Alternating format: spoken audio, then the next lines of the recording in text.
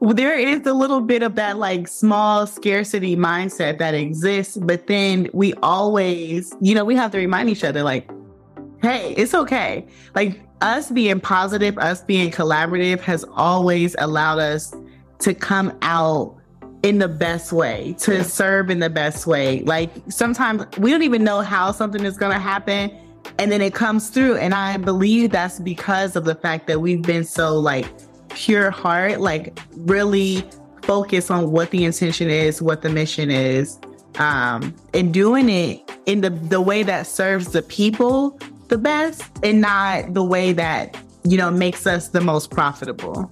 Yeah, it's almost cringy how cliche it is, but it really has been that experience as I look back. Every time we felt like we were coming up against a wall, some relationship we made 2 years ago materializes into something that provides fruit for everyone. And it's just been an ongoing cycle of that. And so we've been, strengthened in our belief that if we just keep focusing on the entrepreneur, if we keep focusing on the mission, the other things will just come organically. And that's been the case. Welcome to the Conspiracy of Goodness podcast, where you'll hear conversations that generate one aha moment after another for you. There is an enormous wave of goodness and progress well underway in the world that almost no one knows enough about yet.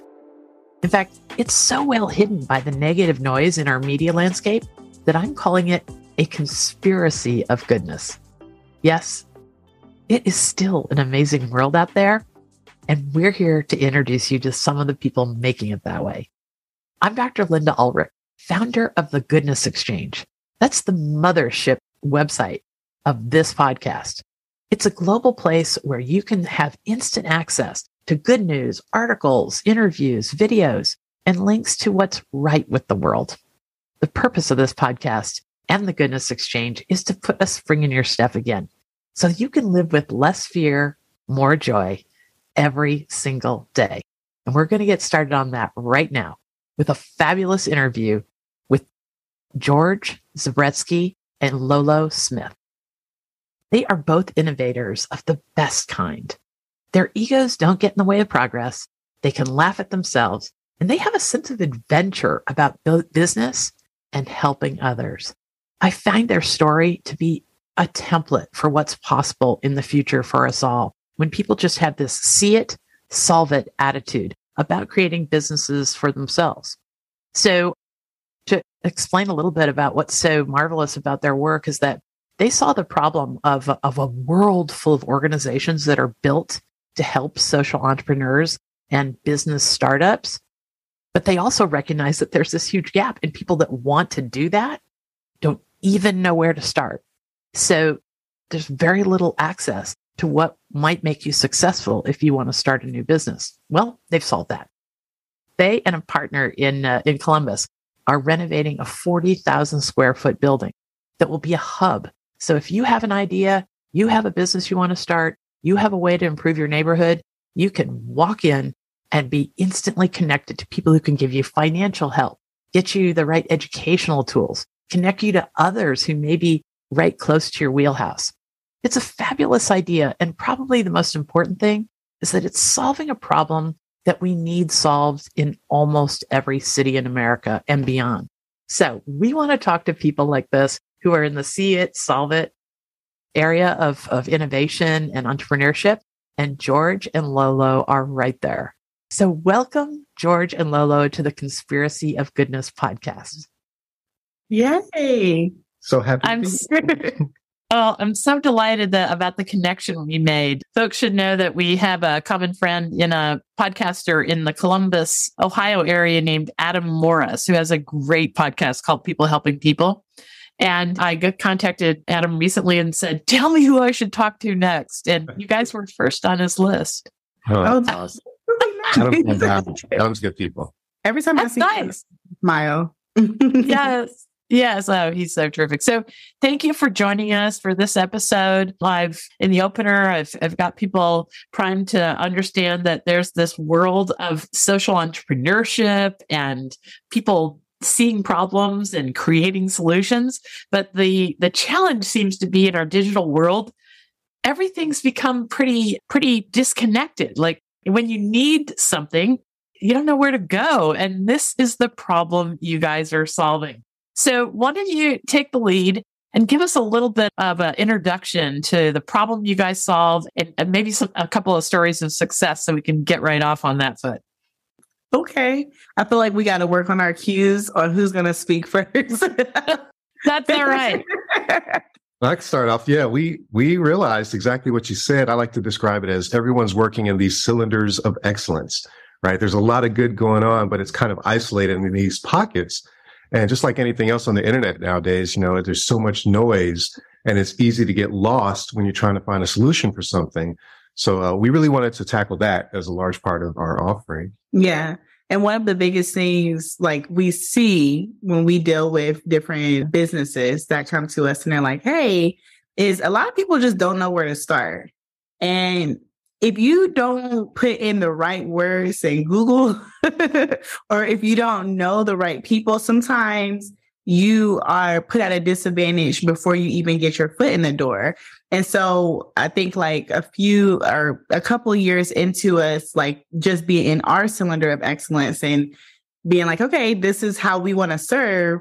We notice like, okay, we can't just serve. We also have to figure out a way to solve this issue of making the ecosystem a little bit more friendly and not as fragmented.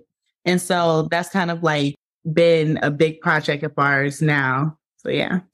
Yeah, what I loved about hearing about your idea was that, here at the Conspiracy of Goodness podcast, we talk to people every day. We write articles about people every day who are solving just millions of problems for others and making the future better. But if we can't find them when we've got the problem, that seems to be the trouble. I liken it to if we're all these little disparate points of light sparkling out in the darkness. Yeah. We're pretty quiet when we're just individual sparkles. How do people know? But if we can form a constellation, anybody can look up and see the Big Dipper and know that points north to goodness and progress. And I love that. I'm writing. I'm stealing that. That was awesome. So funny. The first time that I heard you say that, I was like, oh my God, because you visually see that of like, and we're not the only industry in business is not the only industry that feels fragmented. Like I was just talking to someone who was in the health field and they were like, how do I like figure out resources for, this, or it just feels like it's just everywhere. So yeah, I mean, I guess we could tell a little bit more about. Tell us the story of somebody give us a good example story of what you make possible for people. Let's start with maybe a story of a connection that wouldn't have happened or that happened out of serendipity, but should have been easier. Do you guys have, because that's the whole thing. We've got to connect up like those stars in a constellation. Tell us the story of connection. I think we both have like a really, really good story. Thinking the same one. Yeah, thinking the same one of us meeting our newest business partner. Maybe you should tell it because you were really excited about it at first and I wasn't excited. Yes. So it's crazy, right? We want to form this constellation just to follow that imagery across. And we pride ourselves in being collaborative, but even in 2 years of business, we're still finding people that we hadn't been connected with, which are doing amazing things in the community. And the one we're thinking about is Derek Pinnell, a serial entrepreneur, had been operating in this entrepreneurial ecosystem for many years across different verticals, really made a name for himself. And it just so happens that we had the privilege of meeting him earlier this year. And I went there based off of a conversation with a guy that I was mentoring previously, who Derek was also mentoring. And I just kind of wanted to see this environment, this space he was talking about. And I met Derek at his location. It was down on East Main Street here in Columbus. And East Main Street. And when we met, the energy was just there and we just connected and we were just vibing. And then we talked for maybe, an hour and a half. And we realized we both had the same goal in mind. We were both trying to get resource awareness, education, engagement to entrepreneurs in our community. And we've been doing it along these separate paths the whole time. Yeah. And the funniest part about it was, so we were originally looking for a building to move into. And one day Ski calls me up and he's like, what are you doing? I'm coming to pick you up. We're about to go drive past this building. So we drive down East Main Street, and he shows me this warehouse, hole in the wall, huge, empty, crappy looking building. And he's like, but you gotta see the vision. So I'm like, yeah, don't see that vision. Okay. Wasn't on board with it originally, but eventually he talked me into it. So I'm like, okay, let's inquire about the building because it's for sale. The day we inquired, the person was like, we just went into contract. And so I was like, oh man, and I felt really bad because I'm like, because of me, we're not about to get this building.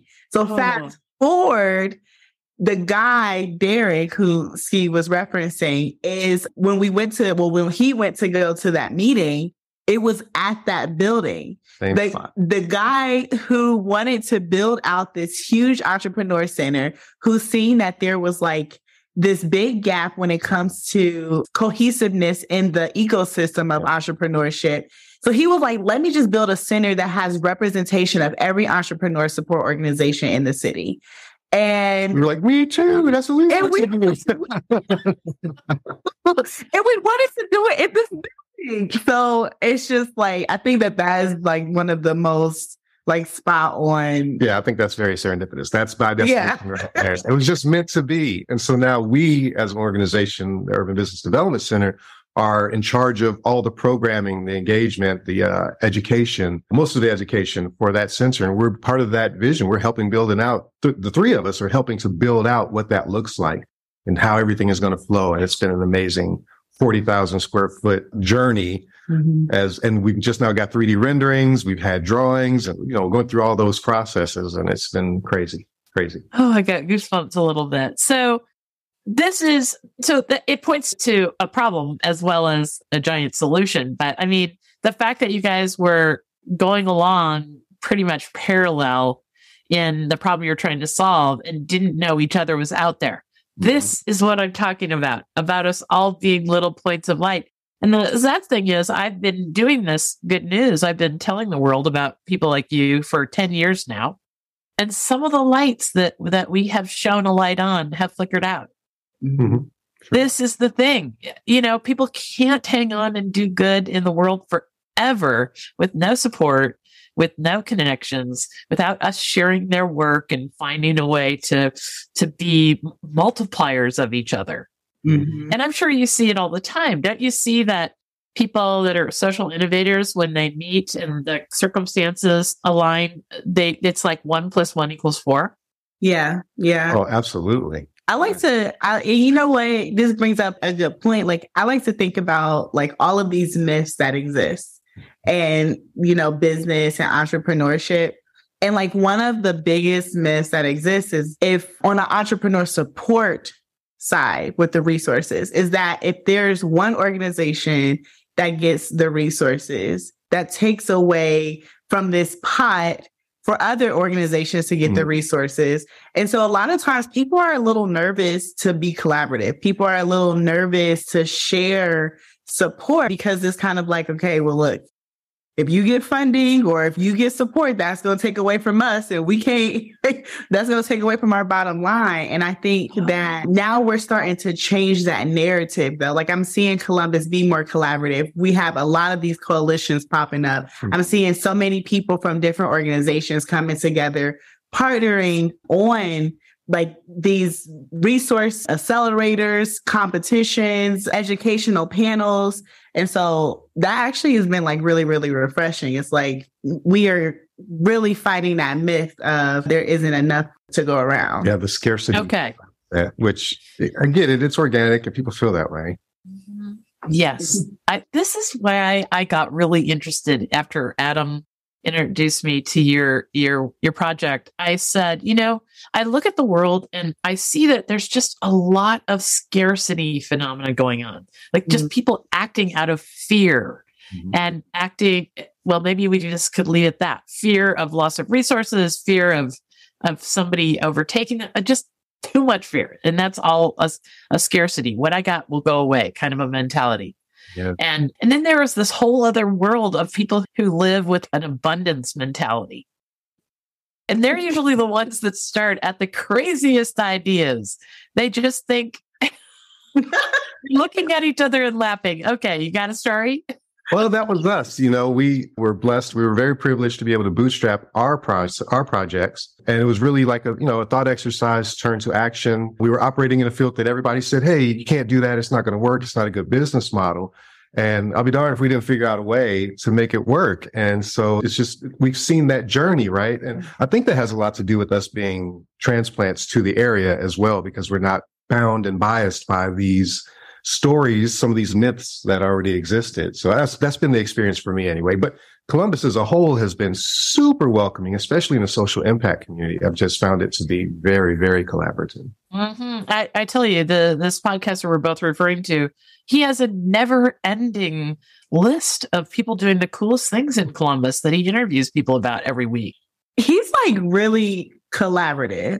I think you have to come out the gate. Like you're going to get back the energy that you put out. Absolutely. And there's been times like, we don't always we get scared a little bit. There is a little bit of that like small scarcity mindset that exists, but then we have to remind each other like, hey, it's okay. Like us being positive, us being collaborative has always allowed us to come out in the best way, to serve in the best way. Like sometimes we don't even know how something is going to happen. And then it comes through. And I believe that's because of the fact that we've been so like pure heart, like really focus on what the intention is, what the mission is, and doing it in the way that serves the people the best and not the way that makes us the most profitable. Yeah, it's almost cringy how cliche it is, but it really has been that experience as I look back. Every time we felt like we were coming up against a wall, some relationship we made 2 years ago materializes into something that provides fruit for everyone. And it's just been an ongoing cycle of that. And so we've been, strengthened in our belief that if we just keep focusing on the entrepreneur, if we keep focusing on the mission, the other things will just come organically. And that's been the case for sure. We're a Lifetime movie. Well, I think that's a great big picture takeaway message for everyone that's listening to this podcast, right? Is that we're talking about one slice of life that people like you two have seen something that you're uniquely built to contribute to this whole ecosystem. And I love the thought of an ecosystem of social entrepreneurship.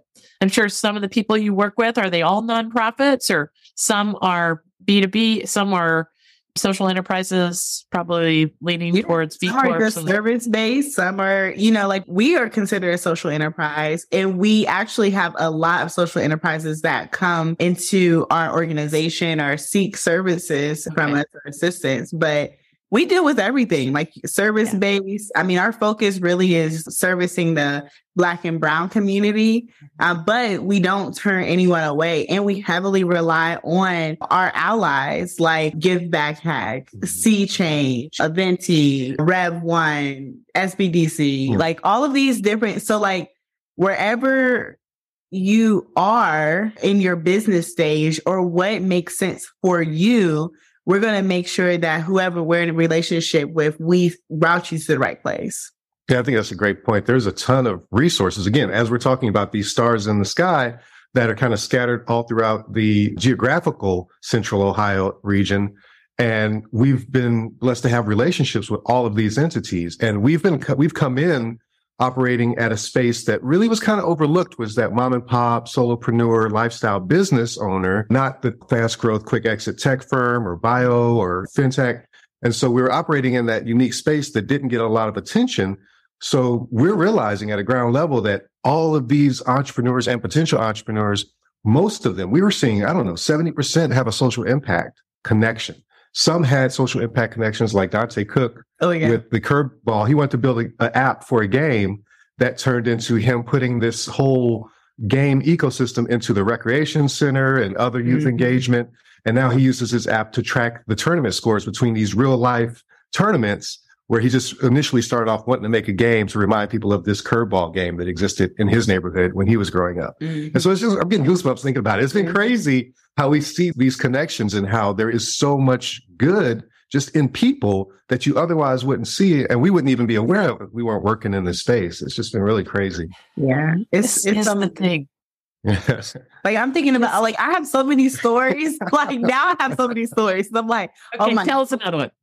Jamie Yep. with her, I wouldn't say it's an app. She created an alternative credit bureau. And she started off with just simply wanting to do credit, like help people improve their credit. And she went through our program. I'm like, I think there's a little bit more there and really pulling it out. She decided to create an alternative credit bureau for people of color who usually have low credit scores and put them on a plan. It will give them, based off of how they follow this plan, it would give them an alternative credit scores that businesses are now considering to take into consideration. So if you're on your way to go into a 700, 800, those roadblocks or those barriers, now you have something else of like, okay, but listen, this person is actively doing the work. And so give them another chance. Yeah. And the credit reporting, right? It's to show the trends and are they engaged? And And I think she just does a good job of filling the gap of telling the story. Because sometimes people only see a 640, a 740, or a 5, a 4, but they don't really understand the story behind it. And so I feel like me, I was a grown man before I even understood the weight of it. I was just fortunate to not make any really bad mistakes. I was afraid of debt, but I was going to say, because he's afraid of debt. I'm afraid of debt. It's the frugal right here. But, there's so much we're just not taught growing up, especially in these urban communities. And sometimes it's too late and you've made mistakes that takes years and years and years. It's crippling. But anyway, I don't want to. And that's true. That's true of decisions in life all over the place, right? My dad was a physician, but he came from nothing. And when he retired to be the physician at the local prison. And he always used to come home at dinner and tell us the stories of people he met, that he was a rascal as a young person, ran away from home at 15, never to go back. And he always looked at everyone as just, it's an accident of birth. Like there were many, many times he could have turned right, he turned left, not because of any smarts, but by no more than an accident. And the roles could have been reversed for anyone he met.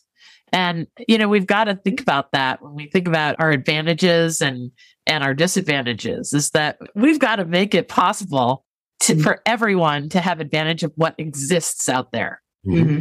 Yeah. So let me just make sure people understand what we're talking about here. There's a world, there's an ecosystem of good people doing things out there so people can have the business resources they need money-wise or skills-wise or connections-wise. There's just this whole world of people with good projects.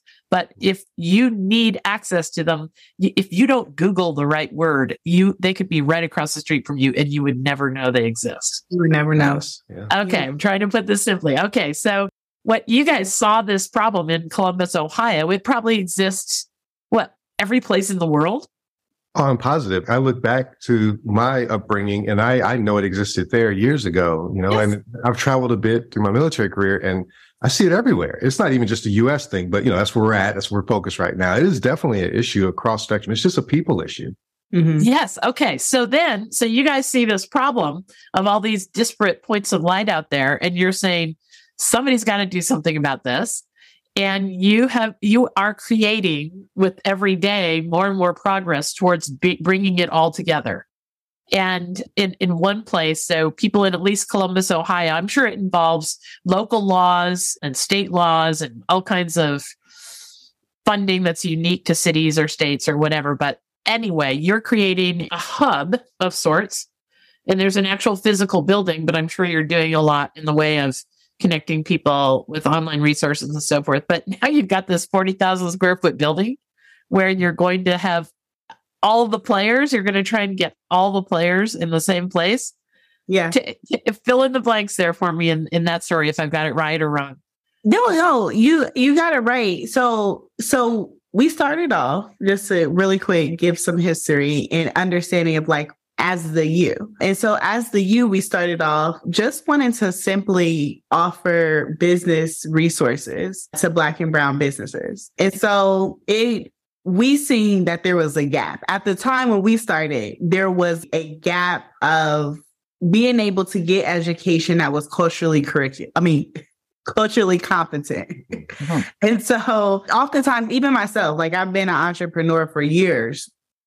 And I remember walking into a classroom once and taking a workshop, and I felt so out of place. Like I felt like I didn't belong. I felt like this stuff wasn't relevant to my background, to my life, to who I was, who I grew up, who I'm around.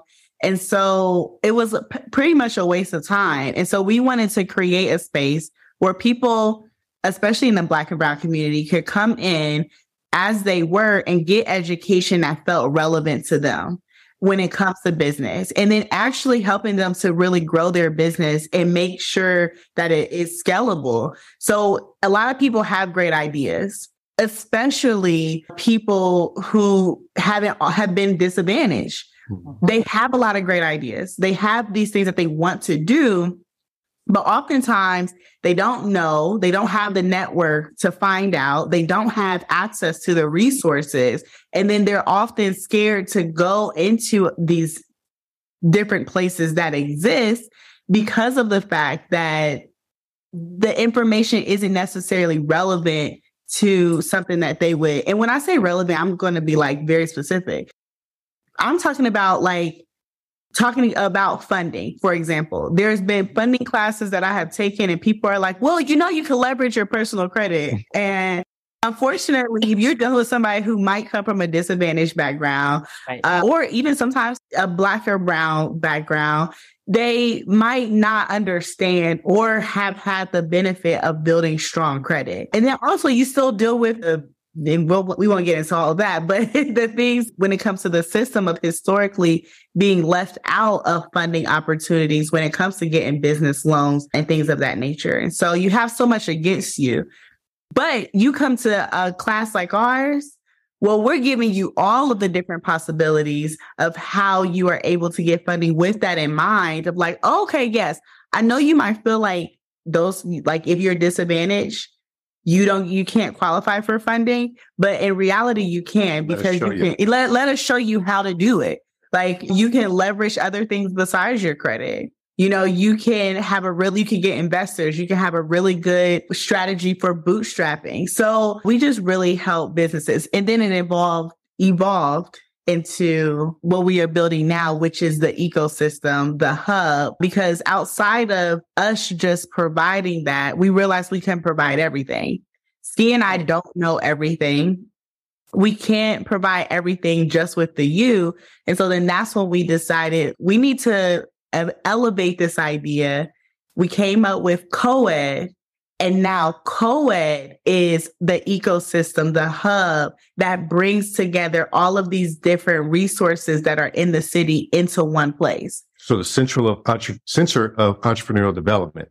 And it's kind of simple, right? Let's go back to this constellation idea. Mm-hmm. So we're hoping to be that constellation on the ground. Somebody walks into the building and immediately they're getting assessed on where they're at in their entrepreneurial journey. And then instead of sending them away with a packet to check this off and come back, it's like, hey, let me send you off to office A2, and we're going to get you set up with this. And now, okay, let's get your taxes done or set up finance and account and all the different things that you need to start your business. Oh, do you need a business bank account? Well, we've got 2 banks that are in residence here, and then these are the hours. And there's one here right now. We can compare and contrast, which is the best fit for you. Oh, you're a veteran. Well, you can have your banking account with a 0, standing deposit, or you don't need money sitting in the account. So like there's all these things that we've learned through our journey. And that's one of the benefits I think we have, is that we are in this state of recency. We've recently done all the things that we're teaching to folks. And then just real quick to jump backwards a little bit on the why, I was in a tech startup prior to us starting the U, and I was part of Y Combinator, one of the premier tech accelerators off the East Coast, the West Coast, and a couple others regionally. And I always had that inferiority complex. I already had that, oh, should I really be here? Am I really in a position to do this? And I've seen my partners get the friends and family raise of $150,000. That's just not typically available in our community. And so it was very near and dear to me to want to have an impact in this segment where we don't have the traditional support networks that others do have. And so that's been a large part of that focus. And we're not even building per se the ecosystem. It exists. We're just kind of tugging the strings and pulling everybody into this one location. And there's already tons of folks that are like on board. They're like, yes, letters of intent. We're here. We're going to do this with you guys. We believe in this mission. It just makes sense for everyone. Yeah. It does make sense for everyone. And I hope along the way, that's just me. I drive everyone on my team crazy because I always think that the 100,000 foot look. I hope you're building something along the way that is a model that's transportable. Because I'm sure at the most fundamental level, and then quite some ways, it's a completely portable model that could happen in Chicago or Topeka, Kansas, or anywhere, right? That is the intent. Yes. I definitely want to take this back home. It's a personal mission of mine. Yeah, it's absolutely lovely. And then I don't want to get finished with this interview without asking you about more of these myths. Because what I see in the world from doing what I do, having, led a team to write thousands of articles about all the good happening in the world and all these thought leader innovators, is that I worry about how many people have the idea, have the next perfect skill to open a path for us all. And yet the stories they're telling themselves are wrong. There's a lot of mythology that goes along with the entrepreneurial journey or not, or deciding not to, right? There's a lot of stories. So let's take a break and we'll come back. I want you to share with us. I'm sure there are a host of myths that we want to get right out on the table. So anyone listening to this can use your insights as they stand tonight and move forward. Okay. That's fun. Yeah. Yes. Okay. Hi, Dr. Linda here. First, thanks for joining us today. If you're inspired by the uplifting conversation we're having, I can boost that feeling with something new that we just created for the Goodness Exchange community. Our holiday gift guide just came out. As you might guess, we're trying to do as much good as we can with this effort to shine a light on the number of businesses that are making the world a better place. We've chosen 20 companies that give back to causes that we all care about, like people, animals, and the environment. There's something for everyone at every price point and some exclusive deals inside this gift guide. It's super. And if you're like me, the stress of finding quality gifts kind of take the joy out of the holiday. So this gift guide answers a lot of problems.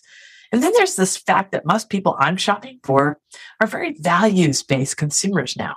They don't want a lot more stuff in their lives that comes from companies that don't care. So this gift guide will make you proud of the gifts you give and will keep on giving long after the new year.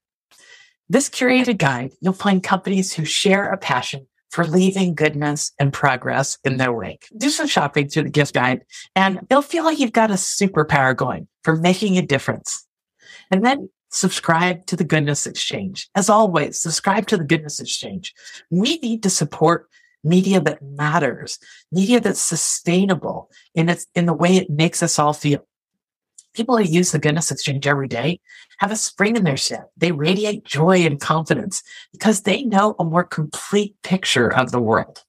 You can do more and be more in the lives of your kids, your coworkers, your family, and the people around you if you're filled with stories of goodness, remarkable, ingenious solutions, and progress that's happening out there. Get instant access to what's right with the world every day to change your future. Head to the Goodness Exchange and join us for a 14-day trial on us. See if it doesn't put us free in your step to know what's right with the world. Thanks. All right, we're back. Thank you so much, George and Lolo, for joining us on the Conspiracy of Goodness podcast. George and Lolo run an organization in Columbus, Ohio, that I think is a building model that's transportable to cities, maybe even countries all around the world, about how we bring these points of light, the ecosystems for entrepreneurs and social change, how we bring them together so that we all know each other and that we know what can work for us, so that if we're just starting out on an entrepreneur's journey, all that we have access to that can pave the way to success. So thank you so much for joining us. You know, when we went for the break, we were going to talk about the myths that might be out there that you've observed that keep people from starting. And I'm sure there's myths along the way that cause people to fold. So what are the stories we're telling ourselves And what do we have wrong? So it's very interesting because one of the first things that I hear, and something that I've even said before, and I've had to like catch myself with saying, is that there aren't any resources available.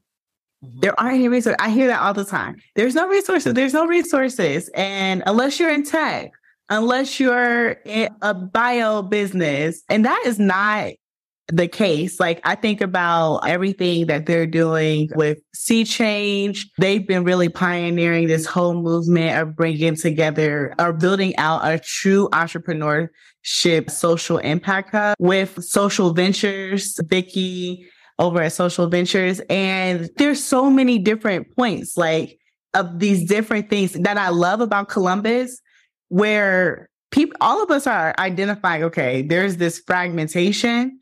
It's not that resources don't exist. People just give up looking for them.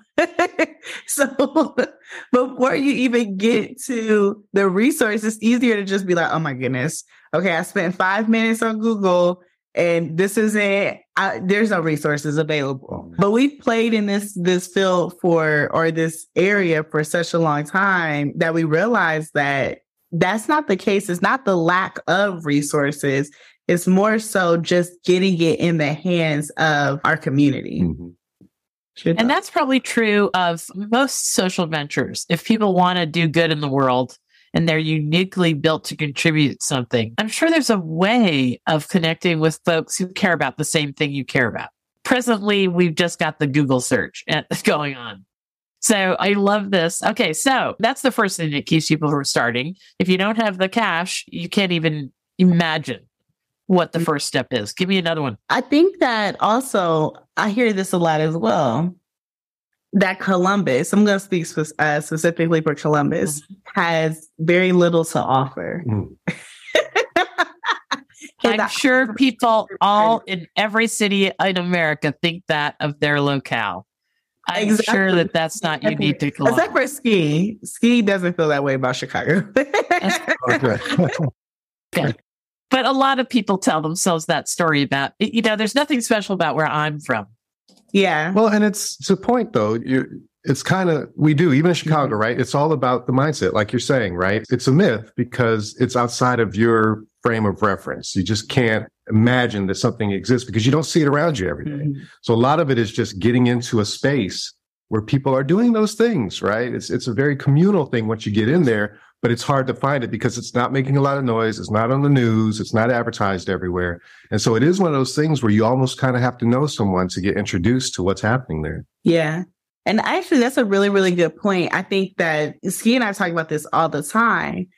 It is so easy to feel like you can't make it in a place that you're usually from. And when you go elsewhere, it feels like you are you're finding success, but it's really because you don't have all those filters. Like, you don't see anything wrong. Like, oh, I could do this. I could do this. Like, you don't have these pre-built in conditions that make you feel like, okay, you can't do it or you're going to fail. Mm-hmm. And so, but Columbus has so much to offer. Like, I've talked to someone in business before and they're like, yeah, I got to move to LA or I have to move to Houston. And I'm like, listen, if you could make it in Columbus, you can make it anywhere. It's a launch city. It is a launch city. And it's actually been wrote about plenty of times, even in Forbes, that Columbus is like Silicon Valley of the Midwest.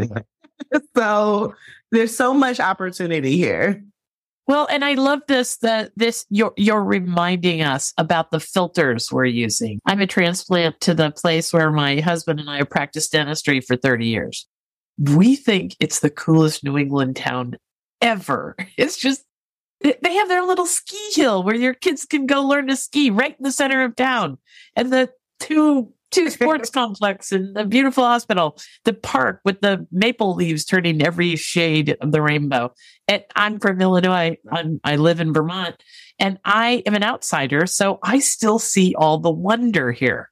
Yeah. But when I go back to the town where my husband and I grew up in Illinois, I have that lens problem again. Yep.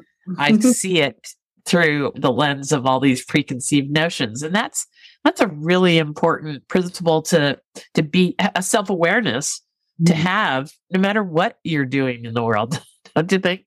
Yeah, Yes. for sure. Definitely do. You have to continue to find the beauty in your surroundings and what it is that you do. Because it's very easy it gets old quick and you get used to things very, very fast. So, and everyone's so quick to tell you about their negative story or the scarcity. We're back to the scarcity thing in your surroundings. Whereas if you're new, it's just if your mind is searching for points of progress, you'll find them.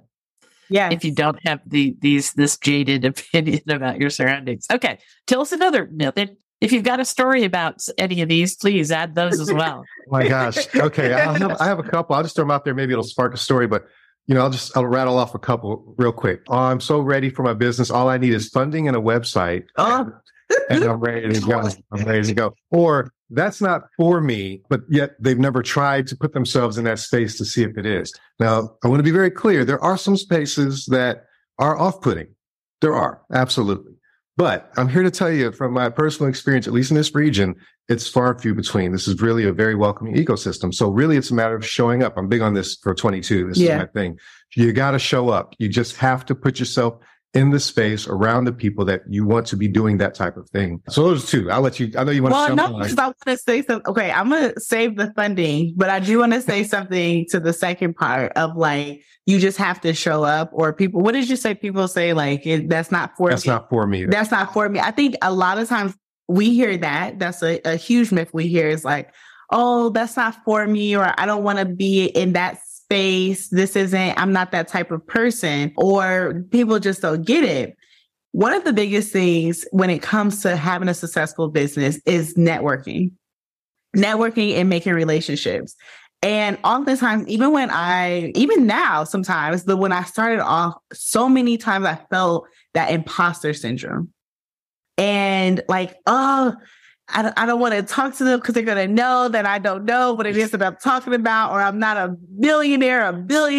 And the fact is that most businesses are making under $1 million. And so it wasn't until one time, oh my goodness, this actually happens all the time, but I'm not going to say who, but we were having a conversation with someone and I really admired them. I was like, oh my God, we're going to be meeting them. We're going to sit down. We're going to be able to talk to them, ask them how they built out this amazing thing. And when we sat down, they were like, yeah, business is terrible. Oh, it's so bad right now. Goodness. You realize everybody's going through the same thing, right? Yeah. There's no magic. Business is hard. Yeah. It's hard for everybody across the spectrum. They're we're going to have to pivot this idea and bring in this. And for the longest, I had felt oh my goodness, if we pivot or if we bring in a new business idea, that's going to make us look like we don't know what we're doing. They're yeah, we're about to do this. We're going to add this because sales are down over here. And honestly, most people, they don't really know what they're doing.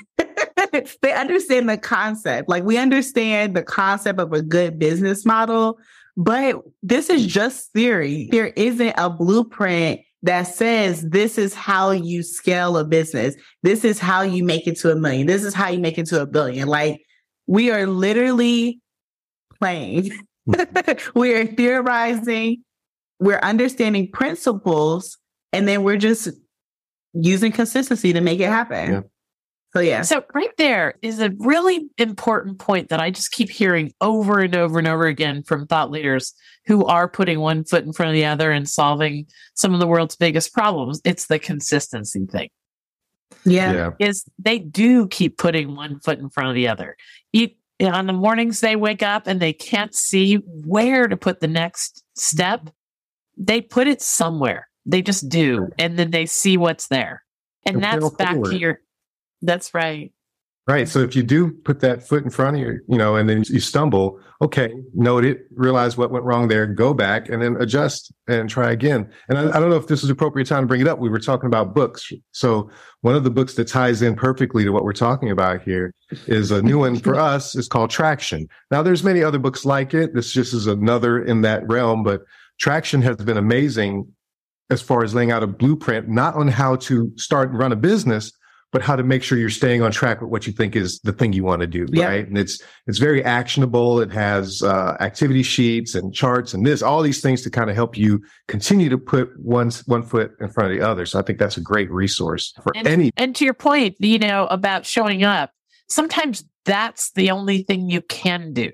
Sometimes you have no idea what to do next, and you just have to show up at a meeting or some kind of a group thing, and you just never know who's going to be sitting there next to you, and swap stories. And before long, then you have your story of meeting your partner, your business partner.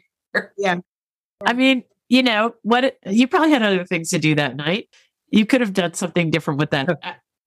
Almost all the social entrepreneurs I interview have a story of serendipity where if they hadn't gone to this thing or that, the whole world would be different for them. Absolutely. It really is. Like if you think about consistency, honestly, is like one of the biggest things I hear any entrepreneur talk about is if you just stay consistent, you will go so far versus keep stopping. And I'm like, I tell people like, don't stop. Just keep failing forward and you're going to get it. But I see so many people who have stopped and I'm like, man, that was a good idea. And then if they would have kept going, it's like, oh man, like now I see someone else who's doing it, but they stay consistent the whole time. So. Right. Yeah. Please feel free to share books, podcasts, episodes, and any videos that you've come across that are useful to people. I'm going to make sure this book Traction is in the show notes because I think that we need to make sure that these kind of resources, here's one that I've got right here that I would recommend people. It's called Fix This Next. Yeah. Have you run into him? This guy, Mike Michalowicz? On my list. I actually read that. It's something. Yes. I actually have two books. They're not traditional. They're not necessarily about business. Well, the first one is We Should All Be Millionaires. That book is amazing, more so for women, but I do recommend men read it. Just if you're reading it, put yourself, every time she says woman, just think like man. And okay, The Subtle Art of Not Giving a F. Oh, no, I've got that one in my library. Everyone needs to read. Okay. Dude, that sounds like something I would give my daughter for Christmas. Yeah. Yes. And I mean, I reread that maybe once every 2 years just because I have to remind myself. Like it has so many good principles in it to remind myself to not take life so seriously. And when you do, you open yourself up to a world of things. Wow, that's lovely. Great recommendations there. We'll make sure all this is in the show notes for people. So, and direct links. Okay, so tell me a little bit more about any myths that you see. I love this. Okay, go. Okay. That you don't need to practice, right? Like I know what I'm doing, don't need to practice. This materialized for us a week ago, or just over a week ago. We were doing a pitch practice and we had some practice judges in the room that were actually professionals in the industry. One worked for a huge micro lender. One was part of a creative organization here in the community. And one was a previous student from one of our previous cohorts. She was alumni.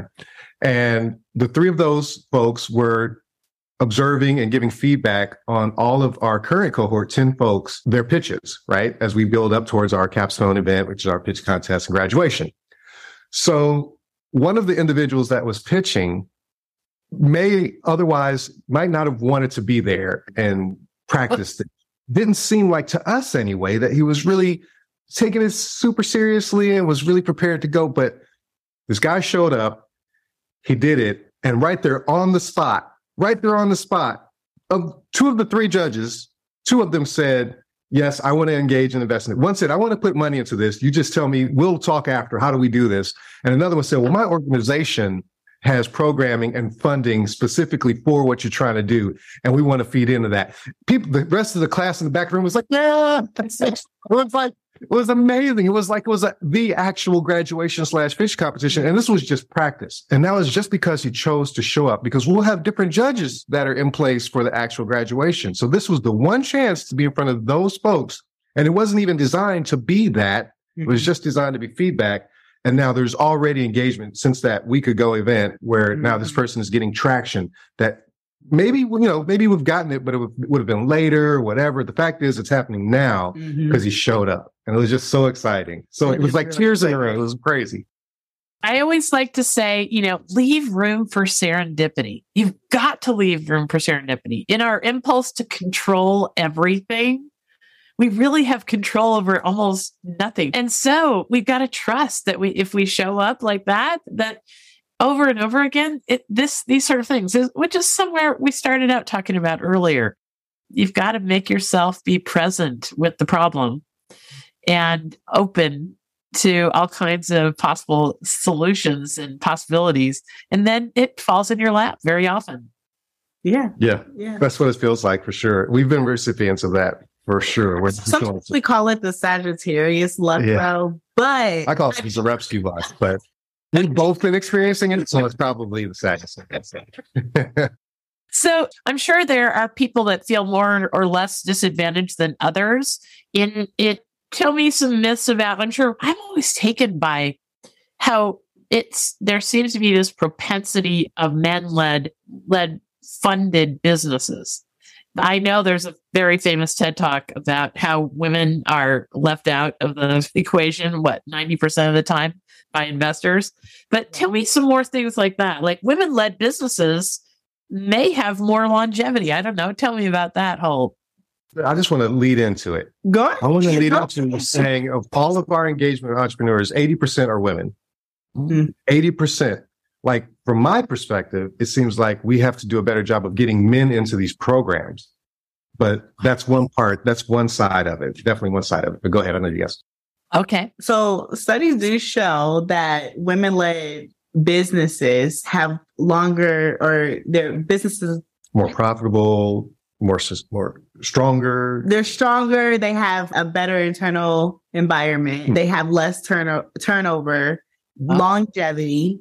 And so oftentimes what the study, and I'll have to send it to you, but what the study shows is that men often, they take higher chances. Higher risk. And so they have higher risk, but it's a slim chance that those are going to pay out. And so they do, but women, we are a little bit more safer. We like to build a stronger foundation. So we pay attention to the detail. And so that's why you see a lot of longevity, because we're paying attention to how our staff feels, how our customers feel, what's that lasting impression, and not just numbers, but really leaving an impact. And so I know it can be very disheartening sometimes when you see that women aren't being funded as often, by VC funds as often as other organizations led by men or businesses led by men. But I like to think of it in a good way. VC funding is not the only funding. And that particular stat was just for VC funding. And so there are so many other, I don't know what the stat is, but I would love to see, so many women were getting business loans through ECDI that they had to create just a women's business center at ECDI.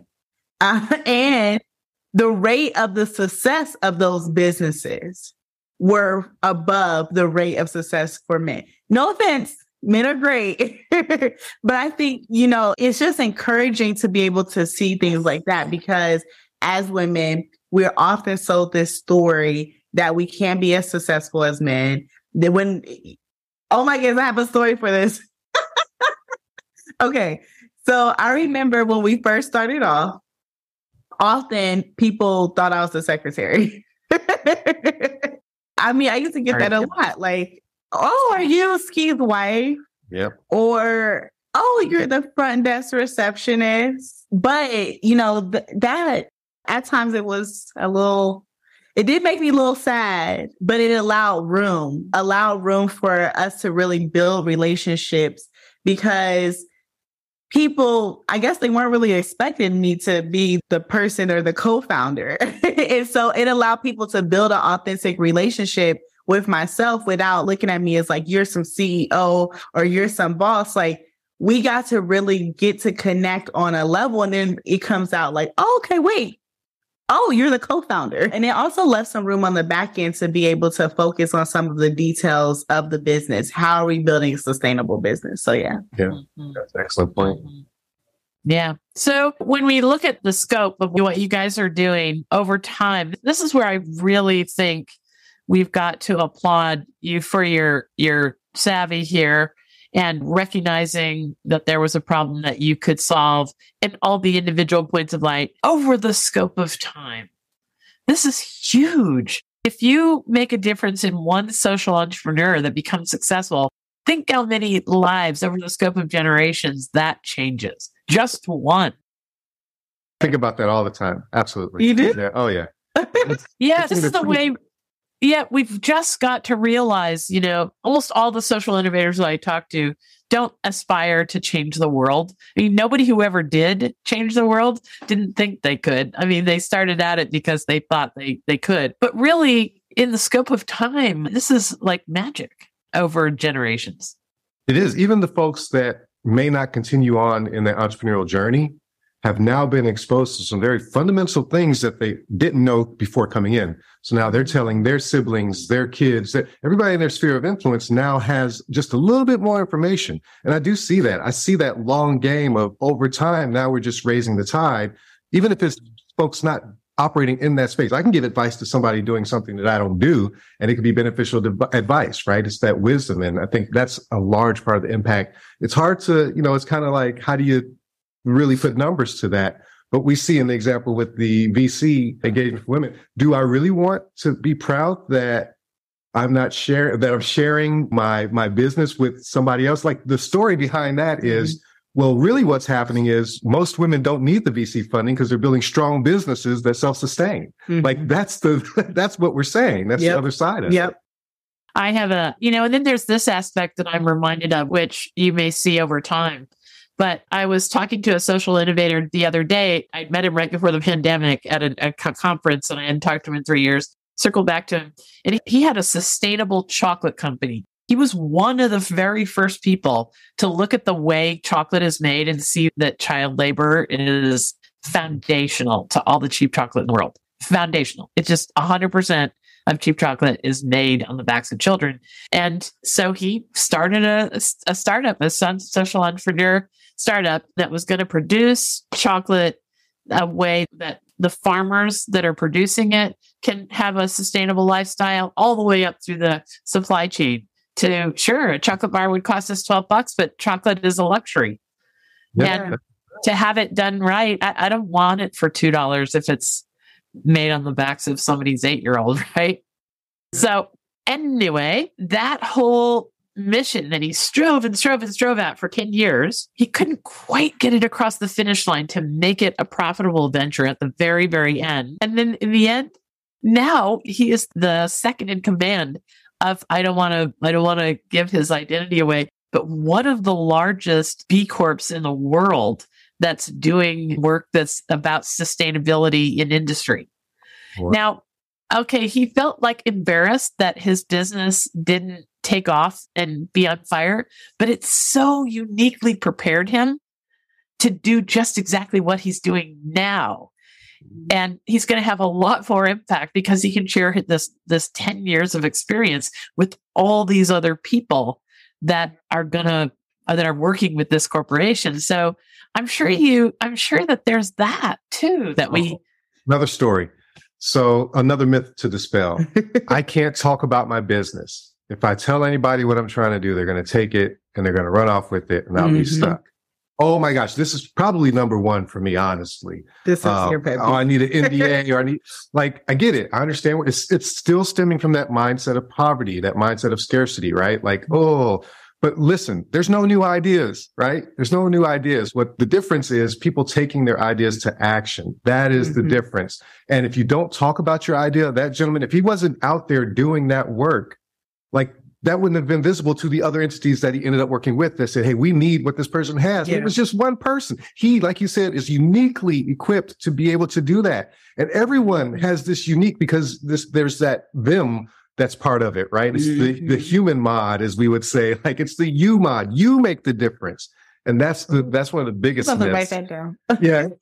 It's the biggest myth is I can't talk about the business. You have to talk about the business. You have to put it out there. That's how you're going to find your tribe. That's how you're going to find the people that want to do what it is you're doing, but they don't have the skill set to do it. That's how you're going to find those relationships. You have to talk about your business without the fear of somebody. Now, I'm not saying give away the trade secrets, your secret sauce, that kind of thing, but you have to be out here showing up and telling people what it is you're trying to do. You just have to. Yeah. And I can imagine how many people he impacted. Not only did he land a really, really great career, but just think about the people along the way whose lives have been changed because of him, or changed their perspective, their viewpoint, what it is that they do, or made something more sustainable. I have a quick story about that. I think about growing up. I was around my aunt a lot, and my aunt, I didn't know what she did growing up. I just knew we used to take road trips in the middle of the week. We went and did fun stuff for summertime, and I'd never seen her really go to work. And then as I grew up, I realized that she worked for one of the first Black hair care lines. And it was 100% Black owned. The whole founding was Black owned. And it was like so amazing. And she slowly started to teach me about like, okay, you can make a full living doing something that didn't just look like someone going to work or someone working multiple jobs, or, and nothing that there's wrong with anything going to work, but it just was not a frame of reference for me until I was in her space. And I'm like, wow, like she had a huge house. She did all these amazing things. Like she really had flexibility. And I think that experience of being around her showed me that whether I decided to go into a career or start a business, they both were equally possible. There was so much opportunity in both of them, and being able to lean on that resource. So I can't even imagine how many people were probably changing just from even having a business. Yeah. Yes, we never know the impact we're having on others either, do we? Mm-hmm. Right. No, we just have to go on and live a life well lived is giving back, like we started out talking about. If you just keep putting it out there without scarcity, just keep doing what you can do, eventually it circles back in spades. That's just lovely. Thank you for that story. So if there was one thing that could happen that would just break this whole thing open for you guys would make the next leap to where you want to be. What does that look like? What needs to happen next? Yeah, the first thing that came to mind to me, it may not be the highest on the list, but it's the first thing, is that if we can really get everyone to sit down and collaborate together, all the entrepreneur support organizations, if we can sit down and just collaborate together, the resources are here. And if we can come to some sort of agreement on how we want to put this out there, obviously we're taking an effort with what we're doing with the Center of Entrepreneurial Development and putting all these resources in one space. But we're just a small piece of the larger puzzle. And if we could start it here in Central Ohio and get everybody to just kind of work together, if we can get the same amount of airtime as some of the tragic stuff that we see on TV and radio, if we can get some of the positive things that are going on, especially in the entrepreneurial space, because I see that having such a huge impact on all the things that are the ills of our society today. You know, I won't bother going down the list. I think we're in this bubble. We understand where I'm coming from, but I really feel like it all touches. And if we can get everyone to just kind of get this vision of, yes, there is no scarcity of resources. Let's sit down together and collaborate.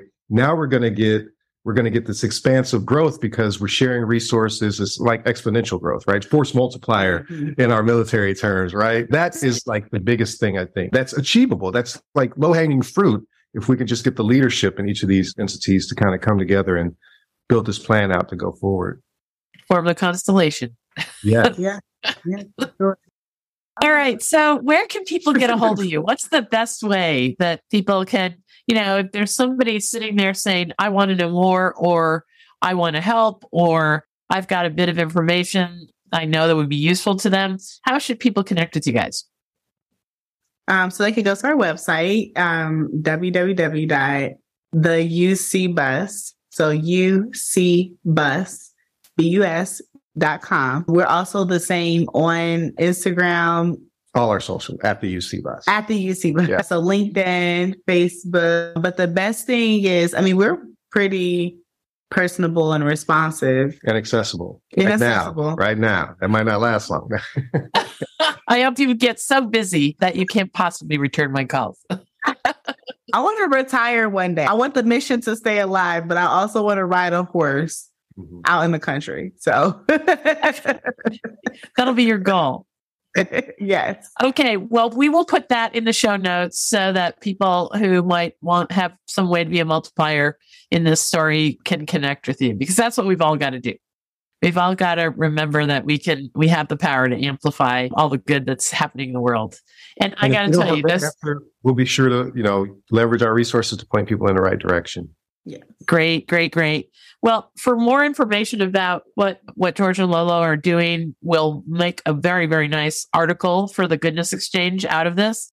So we'll be collaborating in the next few days about all the more information that we can have for people in that Goodness Exchange article.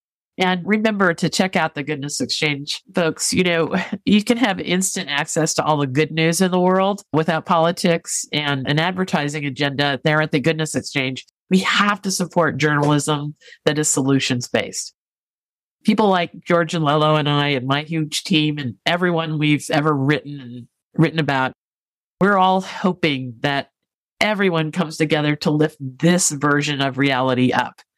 That there are people solving problems all over the world like this. And once we get in a movement to elevate that story about each other, no telling what's possible. Yeah. So thank you both. I hope the connections that we've shared to Goodness and Progress will carry you through your week and you start finding all the joy and wonder that we've been talking about.